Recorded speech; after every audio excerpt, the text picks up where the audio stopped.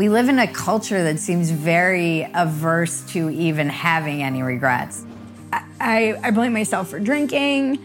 I blame myself for being friendly with the guy, and I didn't want to tell my mom because I felt like she would be ashamed.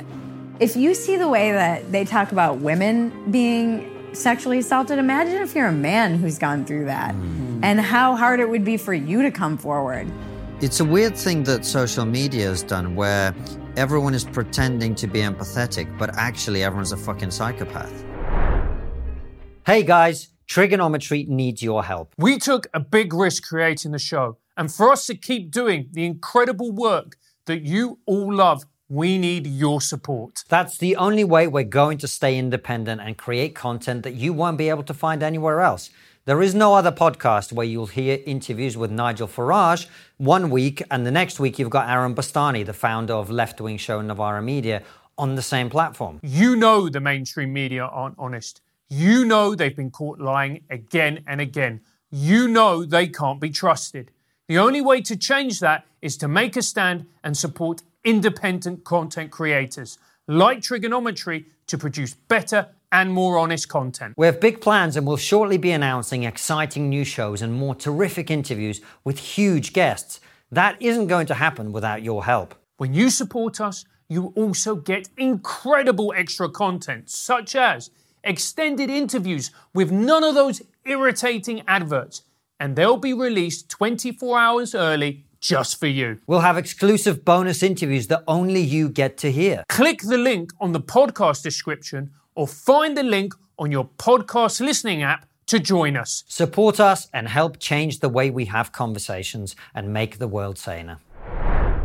Bridget, so awesome to have you back on the show. So great to be back. We love you. You're one of the funniest people online and offline, frankly. You're one of the funniest people is what I'm trying to say. Thank you. But you're also a brilliant writer and a very, very serious writer. You wrote this article that absolutely destroyed the internet as far as I could tell, which was called Why I Regret, or was it I Regret? I regret being a slut. I regret being a slut. There's no why. There's no why. Statement. Because everybody knows.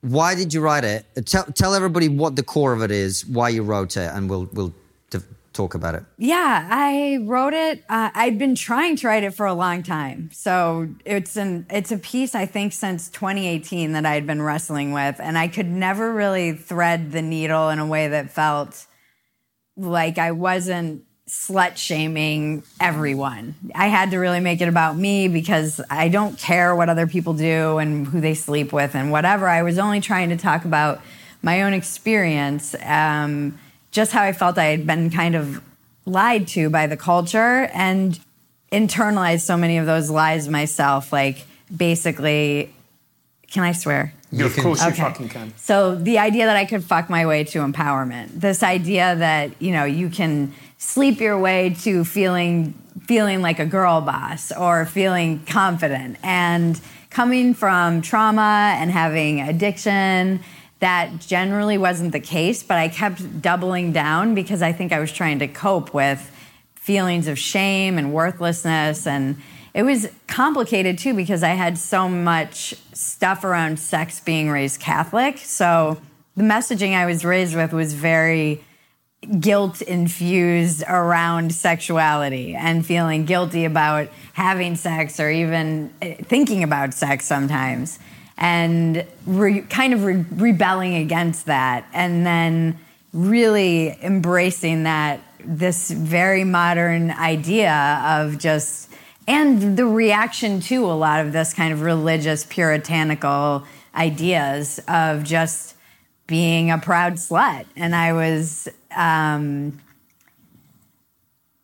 don't know how much of it I actually believed in my quiet moments alone.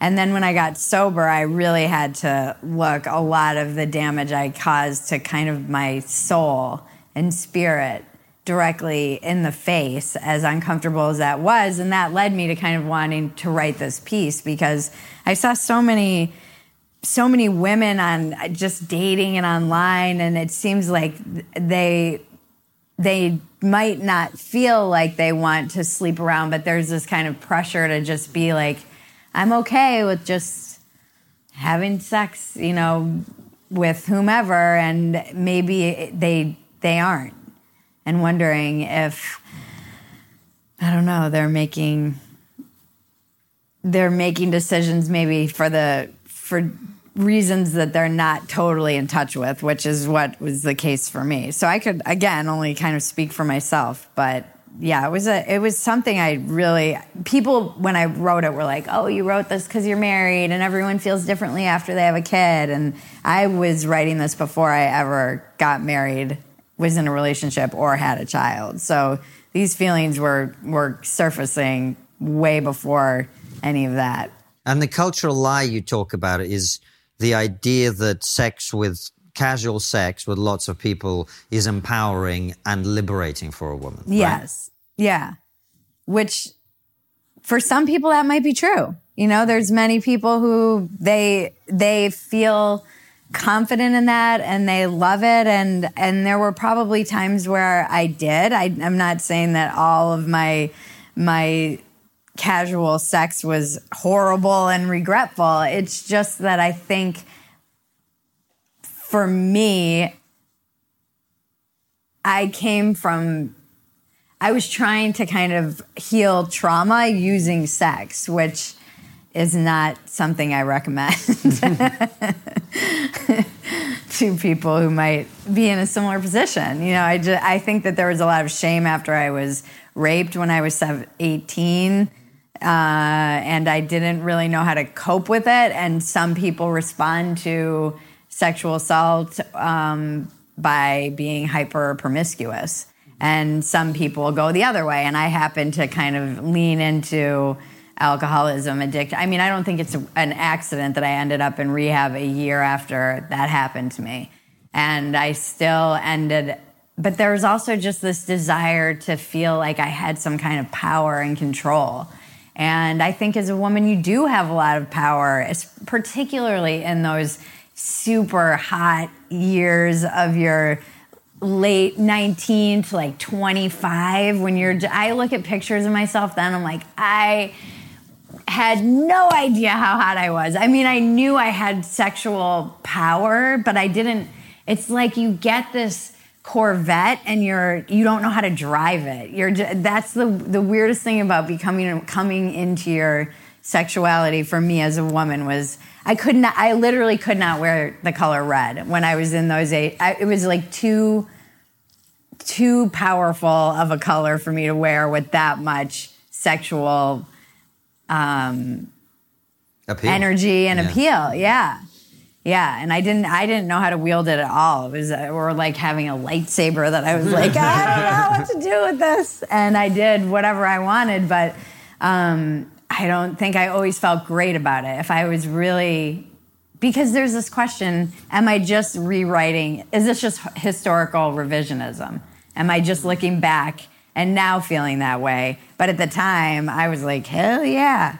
And I think at the time I was like, hell yeah, but I don't know that I believed that 100% because I know there were mornings, many, many mornings of feeling shame. And I mean, I remember one time I had to wake up and drop a pin to figure out where I was. That's, and a lot of it is addiction too, which I think complicates this somewhat, is that I don't know that I would have been as promiscuous had I also not been a crazy alcoholic. So there's that piece too that I couldn't, delve into in the piece I wrote. But that's a big part of it. And so looking back, I know I just had so many mornings of feeling ashamed and feeling used. That feeling of being discarded. Ugh.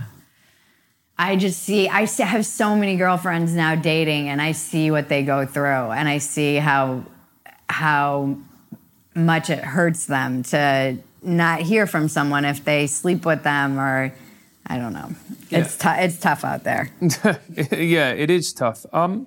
Here's another way of looking at it. William Blake had a saying that the palace of wisdom is reached through the gates of excess. And actually, maybe a way of looking at it and reframing it might be the fact that, okay, you had all these experiences which you look back on, But maybe you shouldn't regret it, and maybe it's given you a deeper understanding not only of who you are, but what you want from life.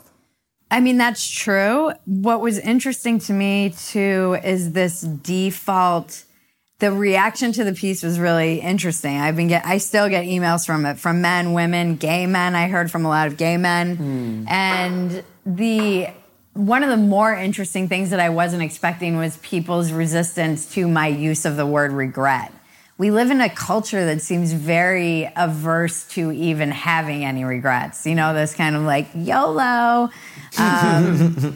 I don't know if this is a cultural thing, but I feel okay with having regrets. I think it's part of life. I do think you learn from them. I don't think you should let them hold you hostage. And I don't live in regret. But looking back, there's many reasons I regret this too. It's not just because of what I feel it did to my own spirit and soul at the time, and doing more damage to myself than was already done. I also regret that some of these guys can say they had sex with me. Like, it's from a purely egotistical point of view. I don't like that. The first time I ever went on Rogan, I got so many text messages, and I was like, ugh! Like, it was probably the beginning of me thinking about writing this piece, because someone texted me and they said, it was a man I'd had like a fling with. It wasn't even a one-night stand. I think it was in another country too. And he texted me. He was Australian, of course. And he texted me and he was like, I'm super happy to be able to say I was in somebody who was on Rogan. And I was And that's why you should never date an Australian. And I do stand up about this. Yeah. I don't ever want to hear from women if they're dating rock stars, comedians, and Australians. Yeah. You lose the right to like cry to me. No, but that was, you know, and there were many of those. There was not hundreds, but there were enough that it made me feel disgusting and also just like, shit, I don't want that guy to be able to say that. Just point to his buddies and be like, I shagged her. Great use of a British word. I'm only using shag because I'm with you guys. Yeah. But I do love that word. It is a great word. It is a great word, and somehow not as offensive. Exactly. And slightly more playful. Like, if you say fuck, you're like, oh. You're like, that's a little harsh. Shag, yeah, that's kind of nice. Takes the edge off. Edge off. I was trying to take the edge off because... But it's so interesting to hear you talk about this, because we live in a culture where promiscuity is celebrated. Yeah. You know, where we say there's no difference between women and men. We can all go out and enjoy casual sex. And to be brutally honest with me, I've had a few one-night stands. I've always found them lonely and dispiriting experiences. Yeah. I don't think enough people realize that even if, you know, males and females are wired differently and men are able to sleep with more people, have less social cost, I see, even in all of the emails I've received from men, they have a cost too. It doesn't always, like you said, it doesn't always feel good for them either. Even getting sober, the difference in male and female meetings, when you kind of, there's still a difference. What's the difference? You looked at me like there's a difference. No, I'm just kidding. The difference, I think, women have a lot of shame about what they've done, what's been done to them in many instances. Men seem to have a lot of shame about what they've done. To not necessarily what's happened to them, what they've done to other women, how they've treated other women. So it seems very different to me, and that's just what I've gathered from talking to men about why they love going to men's, you know, recovery meetings, is just because they can talk about different things in a way that they can't when there are women around, in the same way that women can share about stuff that is very specific to the female experience, particularly when you are doing drugs and drinking, that maybe men can't relate to or are part of their, you know, problem and trauma and whatever. So, yeah, I think it's been that piece is still going. I had a podcast with the Ask a Jew podcast hosts, and they were saying, one of the women, Hialeah, was telling me that she gives it to her students.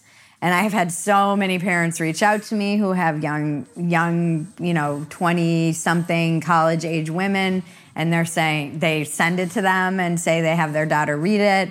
I have people with young, teenage girls, and they reach out to me and ask me, they're like, I don't know if my daughter should read this. And it's very interesting having a daughter now and having that out there, because I don't know if my daughter should read it either. Yeah. But she will eventually. Well, she's only, 16 months, 17 months, your daughter? She's pretty much 16 years old, though.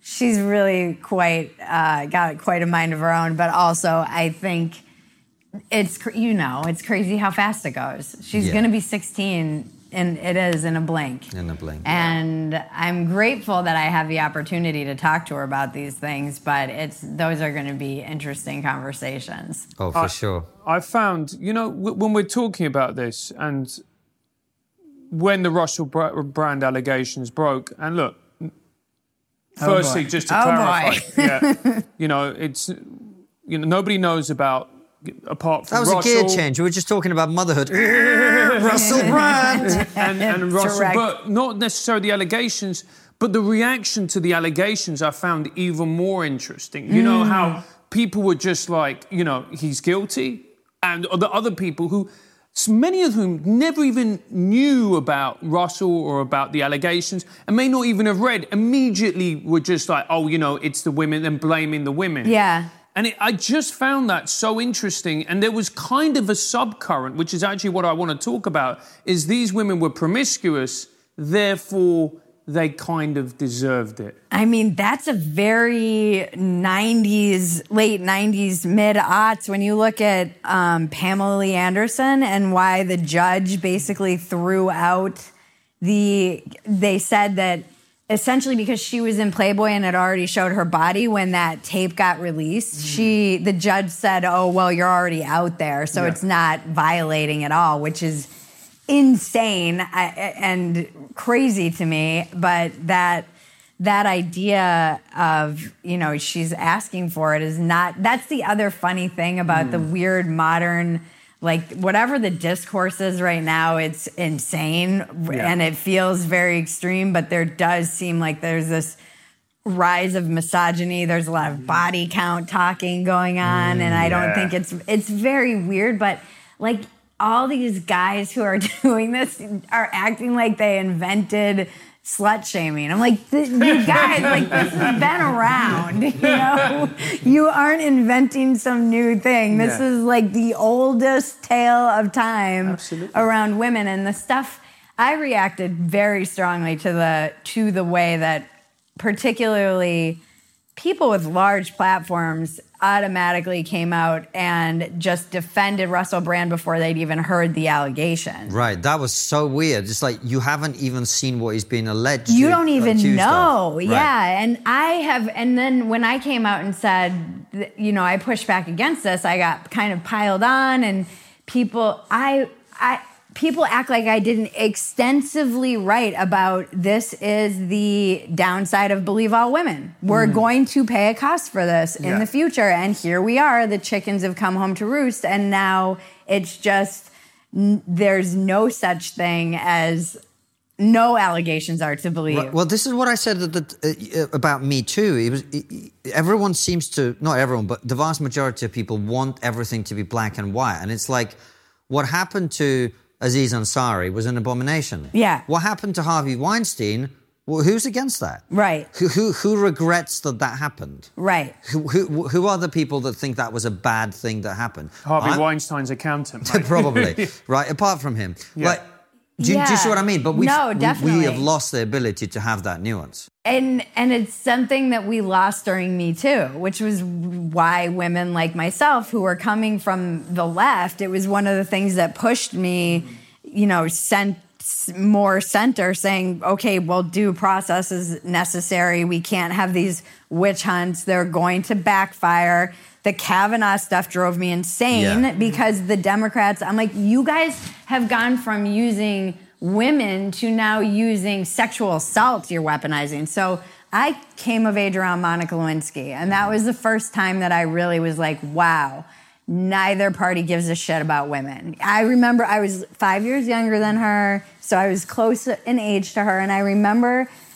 all the adults in the room were talking about the politics of it and how this, whatever side they might have been on, how this played out. I was like, what about this poor girl? Yeah. She's being piled on by, you have Hillary Clinton basically throwing her under the bus, and you have all the right wing using, her own mom had to testify against, they called her mom to testify. That is insane to me. It was heartbreaking from a person. I remember that was a very specific moment, and it was shortly after I had been sexually assaulted that I really checked out of politics and was like, no one's coming, I don't care. And I think everyone's gross. I actually have been thinking so much about this because I really believe that was the beginning of that internal sense of politically homeless that drives everyone crazy. But I'm like, I can't help how I feel. This is just how I feel. And then the Kavanaugh stuff drove me crazy because it reminded me so much of that. But then I felt like they were weaponizing sexual assault.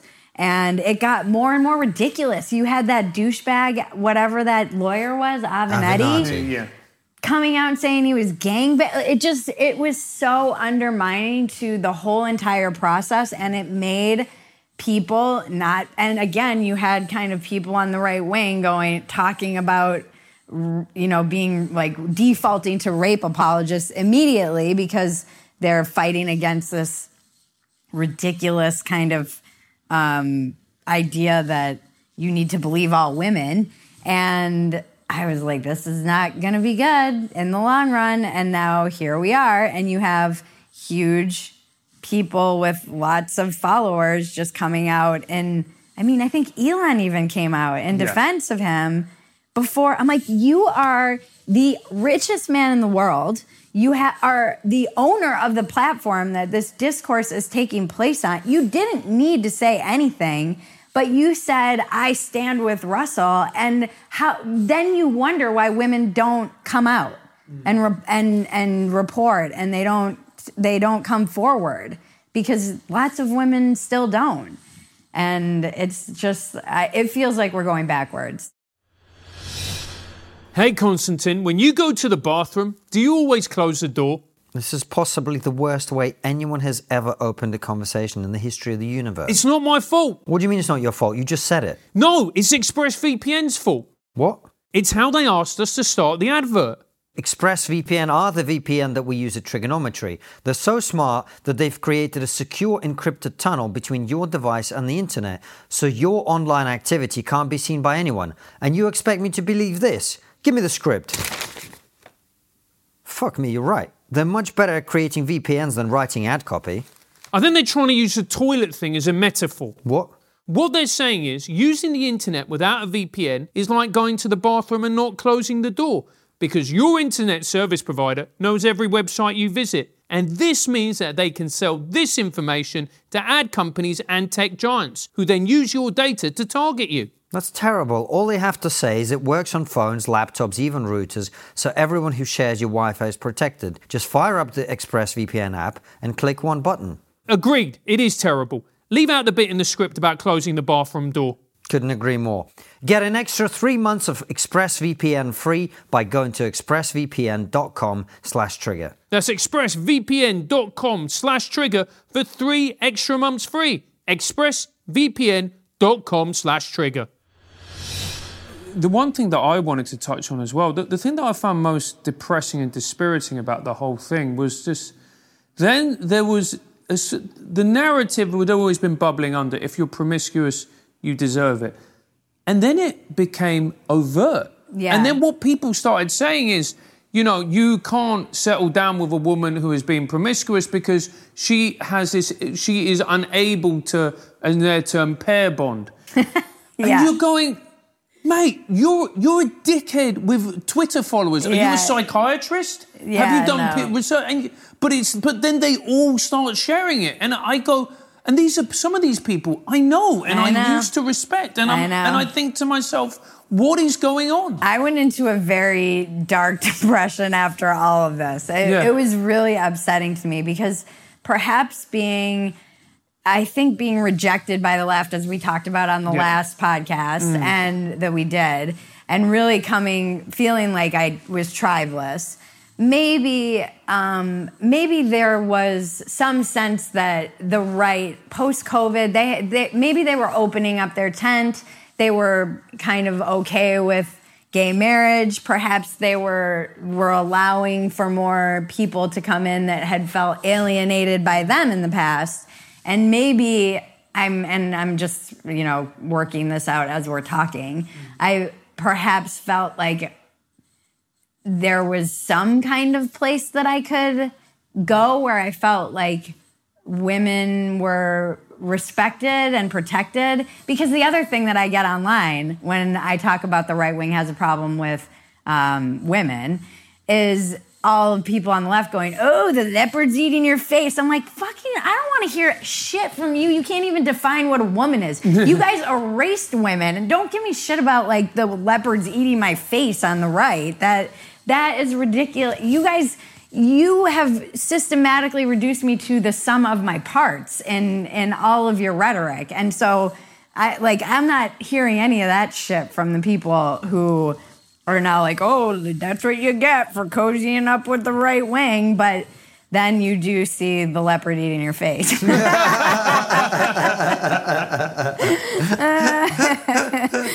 it's such a great point, because just to finish on this. Yeah, you go for it.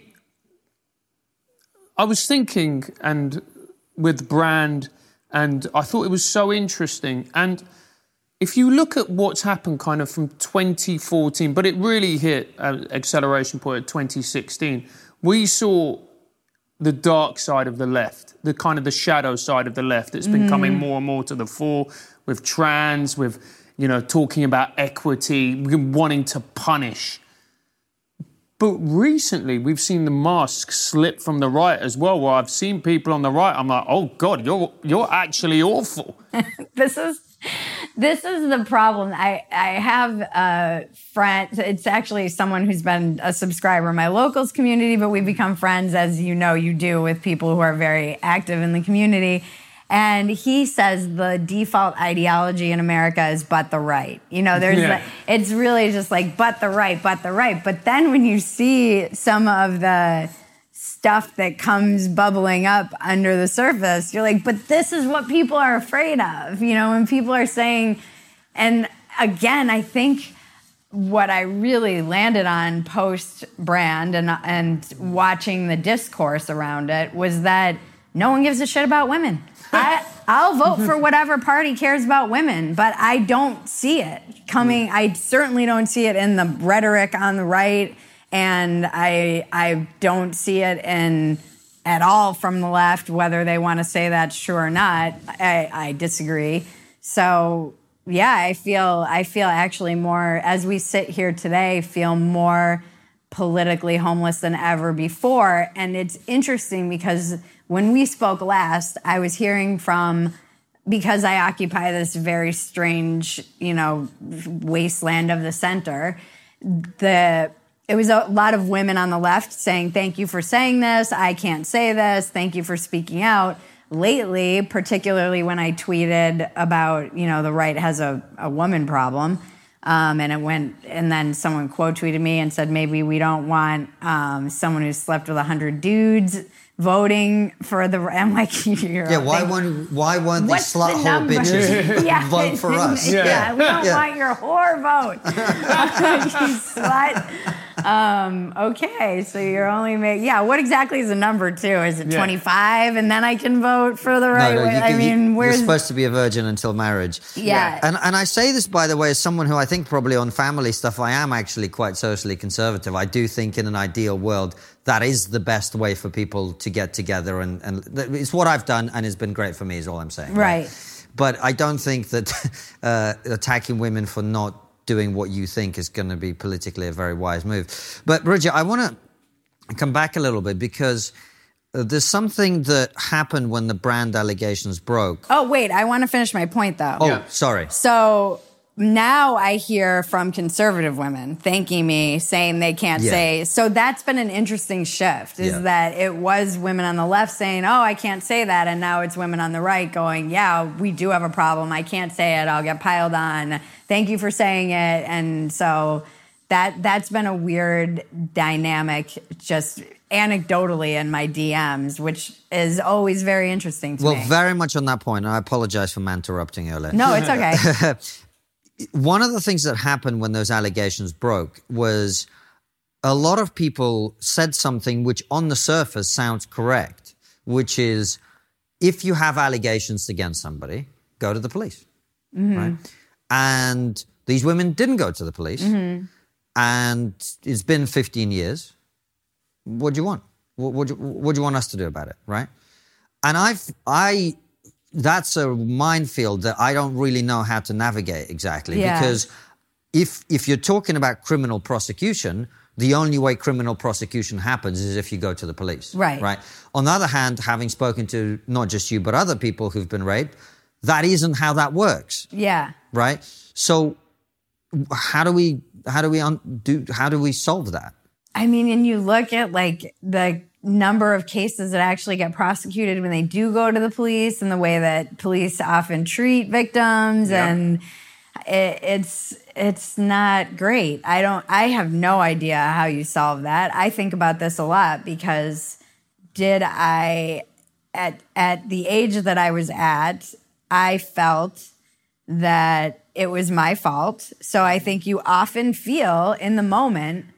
You know what's really interesting is that I was, because of all this talk about the brand stuff, and then they were talking about the journal, and I was like, did I write about this? I feel like I did. And I have a journal from, it's like the darkest time in my life, all through, it's a crazy person's journal. And I did write about being sexually assaulted right after it happened. And it was,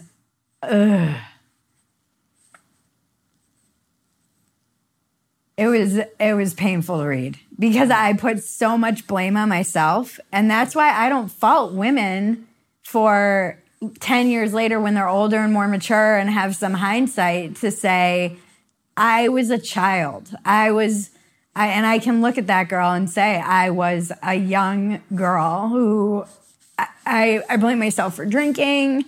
I blame myself for being friendly with the guy, and I didn't want to tell my mom because I felt like she would be ashamed. And I have a different perspective on that than I had at that exact, like, having the ability to look at what I was thinking at that age is so eye-opening for me, and for people going, well, why didn't you just report? Like, you cannot know, unless it's happened to you, how disruptive something like that is, and how confused you are, and how betrayed, and how ashamed, or like it's.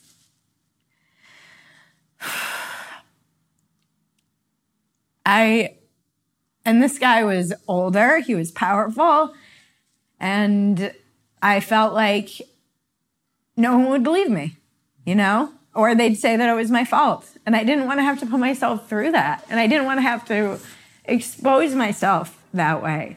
So that's why I thought Me Too was so good. Like, it was the good thing about Me Too, because I felt like my daughter I would never want her to feel that way about me, but I felt like she was coming into a world where there was more insight into that and compassion.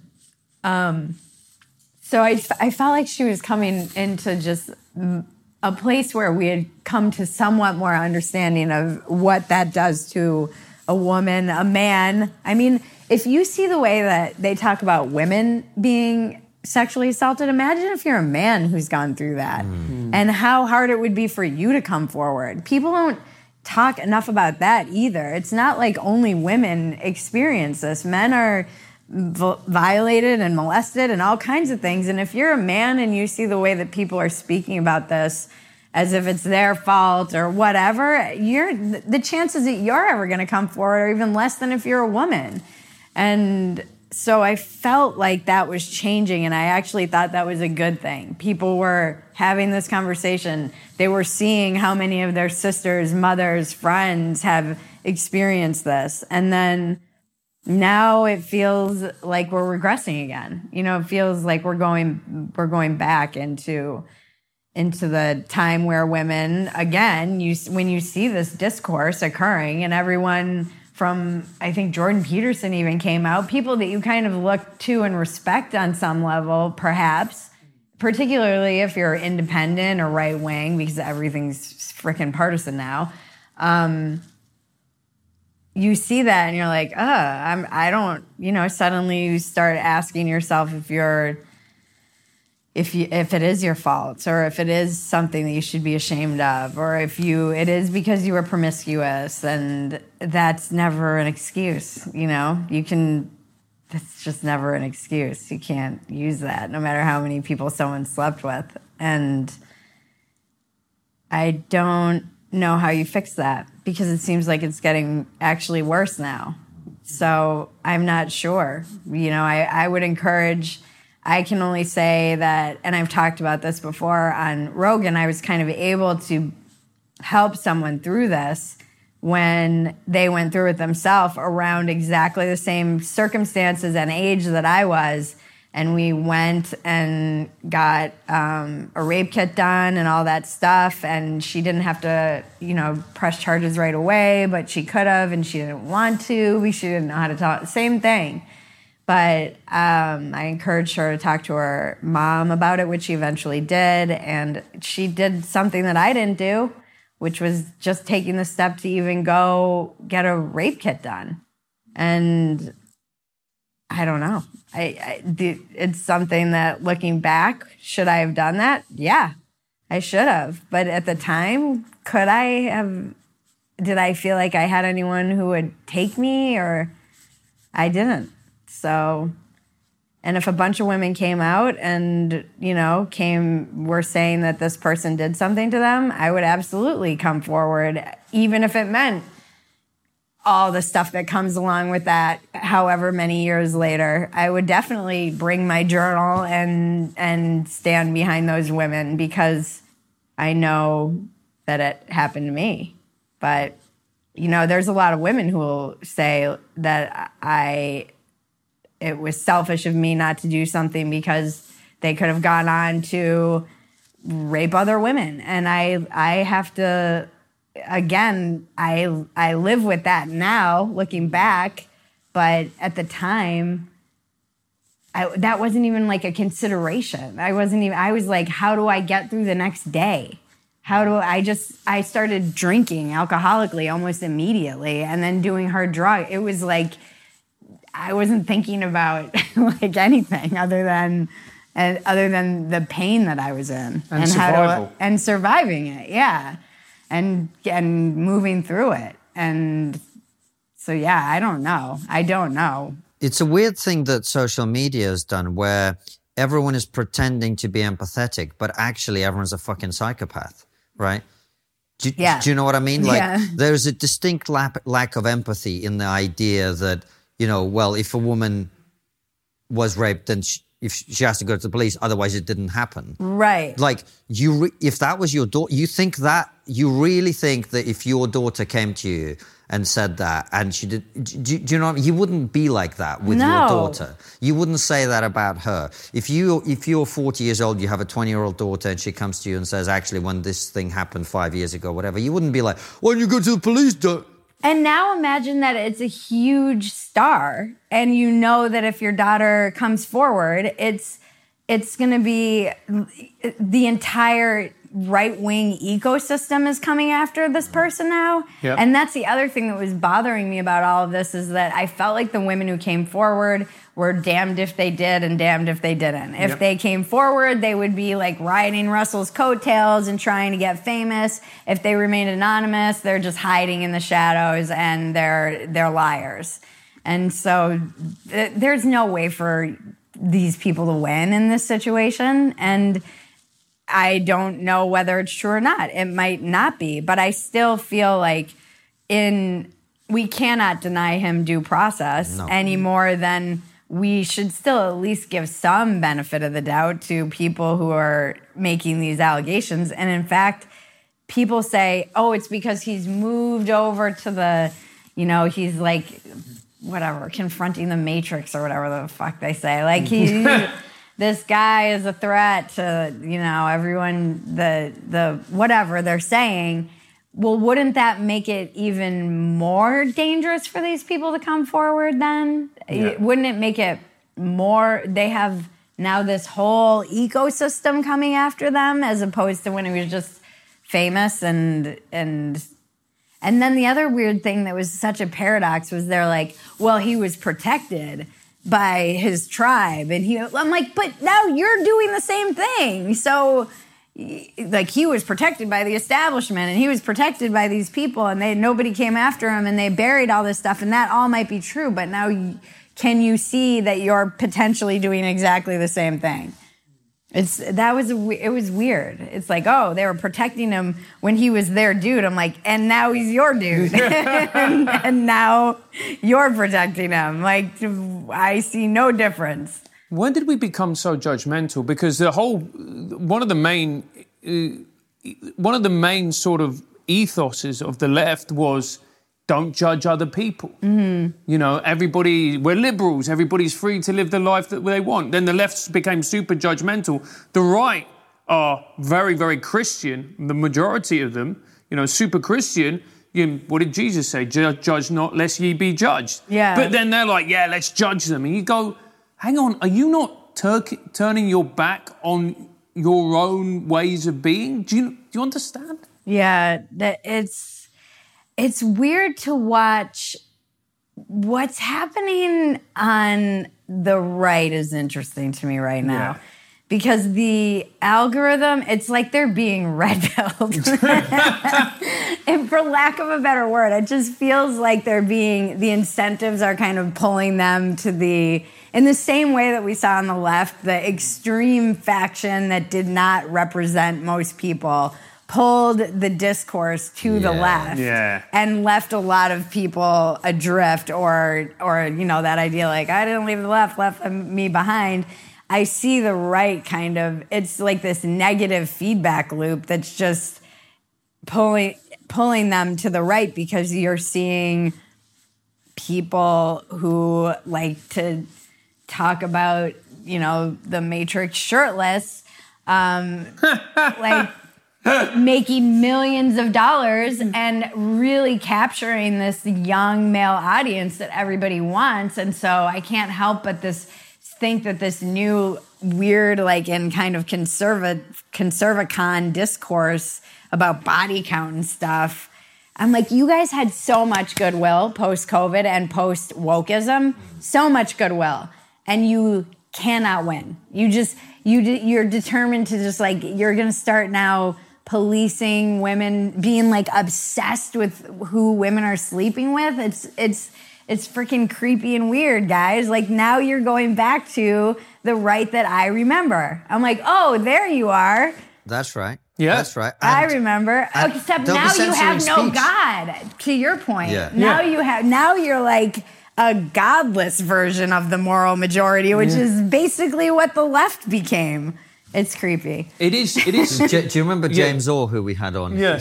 I don't think it's his own line. He quoted someone. He said, "If you fear the religious right, just wait till you meet the post-religious right." Yeah. We're meeting them. And we're seeing them. And the thing that I find terrifying is the right were one of the main, particularly in this country, pushing back against the extremes of trans ideology. Which everyone in this room, I'm sure, is just finds absolutely abhorrent. The medicalization of children is disgusting. Yeah. Your prime minister came out pretty... Yeah. In the UK, we're actually winning the argument. Turf Island. Island. Yeah, we're winning the argument. And then you see certain people coming out on the American right, and they've always been pushing back on it, and I've been like, that's good. And then you start to go, how long will it be until you come after the gays? Because when you win this fight, as the fight will be won because it's so awful what they're doing, how soon until you're like, you know what? You know gay marriage? It was a slippery slope. Yeah. Well, they're already talking about gay marriage, but it seems to me like if that is taken to its logical conclusion, you say the right that I remember. The right that I remember is the one that Carlin and Hicks were pushing against, right? Right. They're going to be censoring people's speech before long. They spent 20 years shouting about free speech. Right. And before you know it, we're going to be like, you can't say this, you can't joke about that. Yeah. That's coming. Yeah, it does seem like anyone who has power wants to censor people, and everyone seems to think that they're immune to that. You know, they're like, oh, wow, the censorship is coming, and it is. And that is where I have where I feel very conflicted, because the institutional power lies on the left. And there is no doubt that you have big tech in cahoots with the government, in cahoots with academia and the media and Hollywood and entertainment and all of these huge institutions, school, everything, working to be pro-censorship and all this weird flip-flopping that we've seen and you guys have discussed ad nauseum. So I understand the kind of, oh, and you guys are, why the right is becoming more extreme. And they're like, well, these centrists like ourselves are freaking useless. In some ways, we are. They're right. They're not entirely wrong in saying, in this fight, you have to, so they're talking about women being sluts and body count, but they're sterilizing children. Like, don't you eventually have to take a stand and say, this one's worse than this one? And I wrestle with this. You know, it's probably the biggest criticism that I receive that I don't think is entirely wrong. But then when I get piled on by the right and see that other side of them where it's unsettling, and it just feels like misogyny is everywhere. You know, I hate to use that term, but it does feel like there's this misogynistic impulse that's like wants to tell me what to do with my body and what I can, and shame me for my past. And but do they have any power? Do they have any actual power? See, I disagree with you about us being useless, because I think I'm glad. Look, countries are different, and America's politics is very different. Right. But the reason we've been successful on the trans issue in the UK is actually because more moderate people have been speaking up about it. Right. Right? So when J.K. Rowling comes forward... But Douglas Murray, sorry to interrupt you, will argue that it's because we don't have somebody like Oprah coming forward and speaking out on this that doesn't give people permission in the States to even push back who are moderate and might feel like they do in the UK. Well, but that's exactly what I'm saying. But people like us, who are clearly not on the right strongly or on the left strongly, providing a space for that conversation to be heard, and people with much bigger platforms like a J.K. Rowling. There's a left-wing Labour MP who we mentioned on Rogan, Rosie Duffield. You know, you have people speaking out who are immune as much as is possible to the isms and the phobias and the whatever. That's very important, because most normal people, they don't want to side with the people who are on the extreme edges shouting the loudest. They want to see a position they believe in reflected in moderate, sensible conversation. And then they feel more empowered to be like, oh yeah, I'm against this ideology as well. So I don't think we're useless actually at all. I think the reason you say that is it's not the most pleasant place to be. The center is always the place of greatest tension. I agree, but I do think at a certain point, there's. I would have to choose a side in terms. I don't think the reasonable moderate center feels represented. No. So, in absence of having any political representation, you are forced to kind of choose the lesser of two evils. And I think many people, the argument would be that people of the the IDW or the classical liberals or whatever space we occupy, the center, default to voting for the left. I don't know that that's actually true in practice. I don't anymore. Yeah, I don't either. But when it comes to choosing a president, which I actually, there's not many options. I guess I could vote third party just out of some sense of my morality. But as these fights become more, I was joking on Dumpster Fire just this week. I was like, if Gavin Newsom gets the election, I might have to vote for Trump, which is like something I don't even know if I could hold my nose and vote for him, because I find him so just reprehensible as a person. And I think character matters. But then when it comes down to these kinds of fights, like pushing back against sterilizing kids, what do you do? Well, I'll tell you my answer. I'll tell you my answer, which is there are some things that I live in the UK. That's part of it, but there are some things that are so abominable that they are just more important, and therefore I will hold my nose with both hands if I have to. Is the truth, and I will vote for whoever is going to oppose that. That's actually one of the dangers in what this is doing, because it forces a lot of people to vote for parties that they don't actually want to vote for. Right. And the more the left pushes the extremes into the mainstream, the more people are going to be like, oh, yeah, you know what? I don't care about women's rights. Fuck it. Right. This is more important. The border's being invaded. Right. Yeah. Yeah. And it's, but that if the left-wing parties refuse to have borders, want to sterilize children, etc., I'm sorry, I will vote for Donald Trump without if I lived in this country, I'll vote for a right-wing party in the UK without any hesitation. Yeah. I will not hesitate for a second, because it's fucking evil. Yeah. It's evil. Yeah, and there's a lot of people who would say that the stuff that's happening, January 6th, we're touching all the buttons today. And now we're talking about January 6th.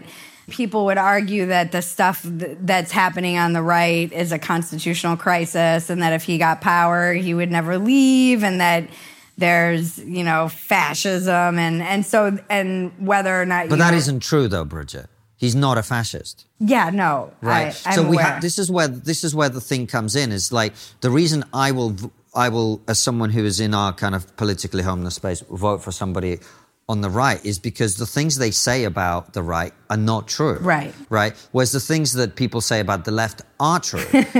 So, for example, in the UK, they call Suella Braverman, who's a descendant of immigrants, racist and xenophobic for wanting to prevent people from getting into boats illegally and coming into the country, in a country which now spends about $10 million a day on hotels for illegal immigrants. Yeah. Right? Now, that's true. Mm-hmm. Does that make her a fascist? I don't think so. Does thinking that there are men and there are women and you can't change sex by incantation, is that making you a fascist? No, right? So, in my opinion, you have to go down the list of the issues and go, is what is being said about the right true? Is what is being said about the left true? And in my opinion, right now, when I look at that, the American right, is going loopy, as we've talked about, but they're not actually fascist. Right? They're not actually going to suspend democracy. They're not actually going to do any of these things. January the 6th was not an insurrection. It was bad. It's bad that happened. It's not a good thing. But it wasn't an attempt to seize power, right? So just because the left says certain things about the right doesn't mean it's true. Just because the right says certain things about the left doesn't mean it's true. We have to actually look at what they're saying and go, is this true? Yes. Is this true? No. And play it issue by issue. Do you know what I mean? Yeah. But then I start thinking about like Breitbart's whole politics are downstream of culture, which the right has really embraced, and why they're trying to be more culturally persuasive. And if that is actually true, why they would engage in all of this silly discourse around, like, my Instagram feed. There was one last night that I was showing my cousin and we were dying laughing, and it's a woman and she has like a Kraft mac and cheese bag and she flicks it, and it's like when you're a suburban mom but you have a questionable past, like you used to flick like a baggie. And I was like, my whole Instagram feed is suburban moms who joke about how they used to be party girls and now their mom's living their best life. That is the entirety. Granted, it's all being targeted at me because that's also me. But that is also just the suburbs and kind of where we are. Why would you even risk alienating these people who you could potentially bring over to your side? Because I think they're worried about their children, which ultimately I think will win out. But I don't even know why you would risk it with like a silly body count discourse and all this like slut shaming and the weird stuff we're seeing kind of popping up. But do you think, and I thought about this a lot, do you think it's about disgust? Because when you get to the extremes of the political spectrum, the extreme left are disgusted by the right. They go, these people are racist, they're bigots, they're disgusting, they're fascists, they're Nazis. And you can hear when they talk about them, they really feel, they almost taste the emotions. And then when you get to the right, you know, they're transing the kids. Yeah. They're disgusted, they're communists, they want to abolish our country. You know, all of that's what we're getting from both sides. It's like visceral disgust. And yet, it's not what I experienced. I think the best thing that's happened to me being living in the suburbs and being weirdly 1 foot very in the discourse and 1 foot not is that most people have no idea what we're talking about. They might, if it's invading their schools. I think this is why you're seeing a lot of people leaving New York, LA, and going to states that are more purple or red. But otherwise, it's like they talk about how the pool is down in the HOA, Facebook group, and what their kids are going to be for Halloween. And this is only my experience. I don't think normal people are. I think they are more in the center. They're just naturally, people have different ideological beliefs and they are still neighbors and friends and go to barbecues together. So I'm not, this is something that I've been really fascinated with lately too, is observing how it seems like the very online people and that discourse is getting away from the people who are not very online and living very much in the world. In kind of an accelerated way, it seems like the realities are splitting completely. Like the language that people use who are very online and the things that they talk about. No, if I walked around my suburb and knocked on every door, how many people do you think would have ever heard of Bronze Age pervert? I don't think I've heard of it. Exactly. Yeah. You guys are very online. And this is a person who's very online, who's had a number 33 on Amazon for a minute at least, best-selling book that, and people talk about this like it's an argument. My point is, I think we're arguing about things online and they'll feel like they have to like push back against his arguments or somehow contend with this. And it's like, no one's ever heard of this person other than people online, people who are very online. And that separation is really interesting to me because I'm not sure what that looks like even in a year as we enter into because the things that I do hear about in the suburbs from people who are now choosing to homeschool their kids and pulling them out is the gender stuff. Mm-hmm. And as Helen Joyce was just on Walk-Ins Welcome, our podcast, and she's like, this breaks everything. It was so eye-opening, the way she's so clear and brilliant and just saying how it's breaking everything. It's just, it really does, it's the tip of the spear, which is why everyone spends so much time talking about it. And it breaks democracies, it breaks norms, it breaks families apart, and you see people wrestling with not wanting their children exposed to this crap and how if the minute that it happens in a school, they're pulling their kid out of school and starting a homeschooling pod. Yeah. And even people on the left or libertarians are starting their own little preschools because they don't want their kids exposed to this. So that is the one area where I actually feel like it's really bled into reality. Mm-hmm. Mm-hmm. But you know, what you've just said really gives me hope, Bridget. Yeah. Because it really, really does. Because there's always going to be these people who are very online, like all of us are. But the fact that there's the majority who are just living their lives, raising their families, having their careers, having relationships, that's what life really is about. To me, there is nothing more wonderful than when I go for a meal with a friend or I go for a drink and they don't want to talk about this. And I'm like, oh, that's amazing. You know what we all talk about? The cost of food. Yeah. That's what everyone talks about everywhere, how expensive food is. Every single city, state that I go in. When I was back east with my family, when I was on the West Coast with all my family out there recently, when it's like everywhere I go, that's what everyone's talking about is how expensive food has got and because gas. It's really important. And yet we're being gaslit and told like, oh, everything's great. Bidenomics is amazing. And like, you guys are just imagining that you're poor. You know, it's a weird... That's what real people are talking about. But I disagree with you guys, though. The elite discourse is always separated from the ordinary person and always has been.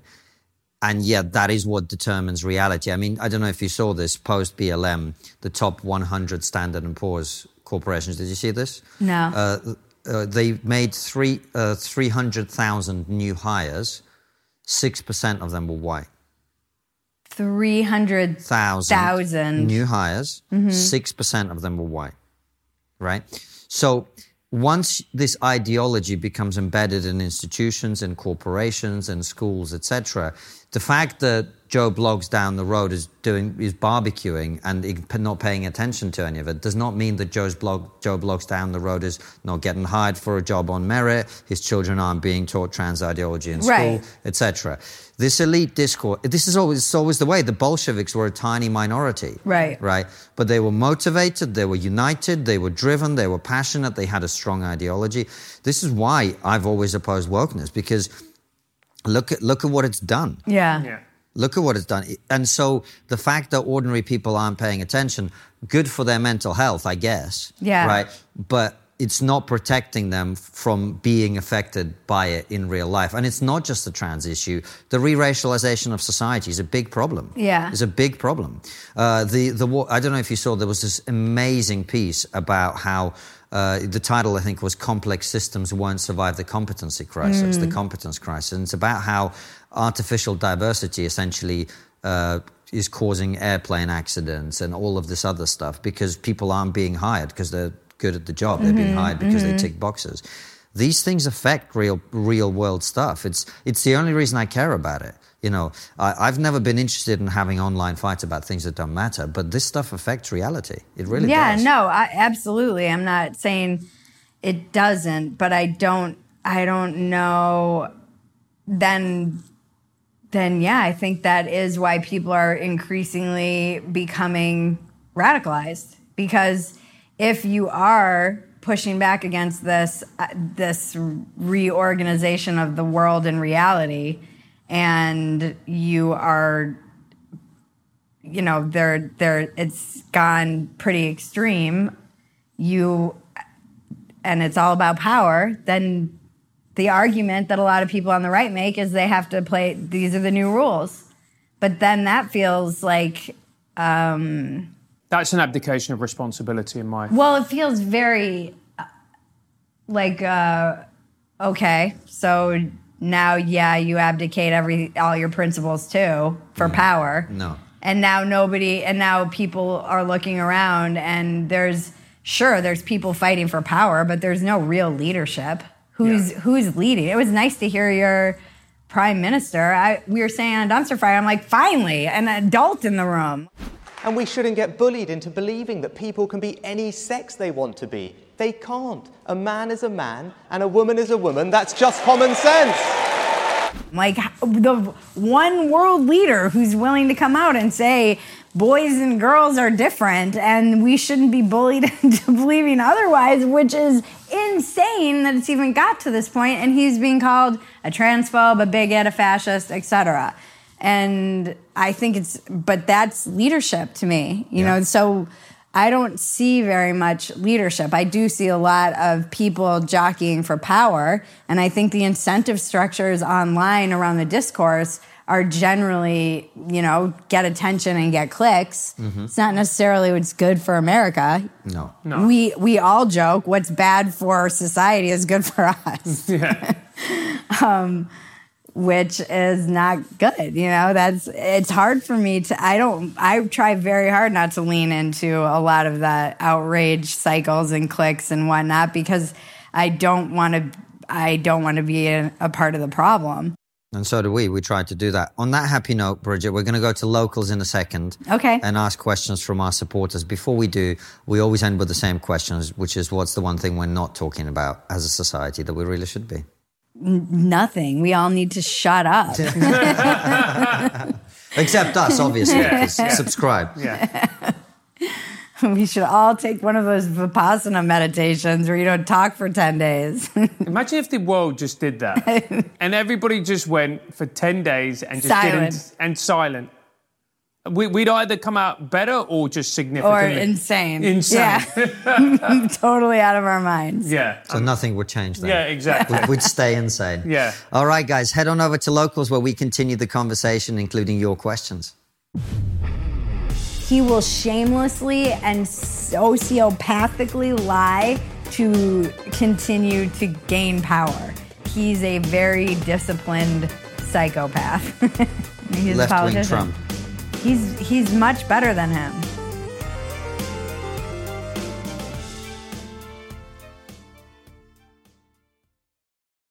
Before you go, consider joining our exclusive member feed. As a member, you'll get ad-free and extended interviews. Click the membership link in the podcast description or find the exclusive episodes link on your podcast listening app to join us.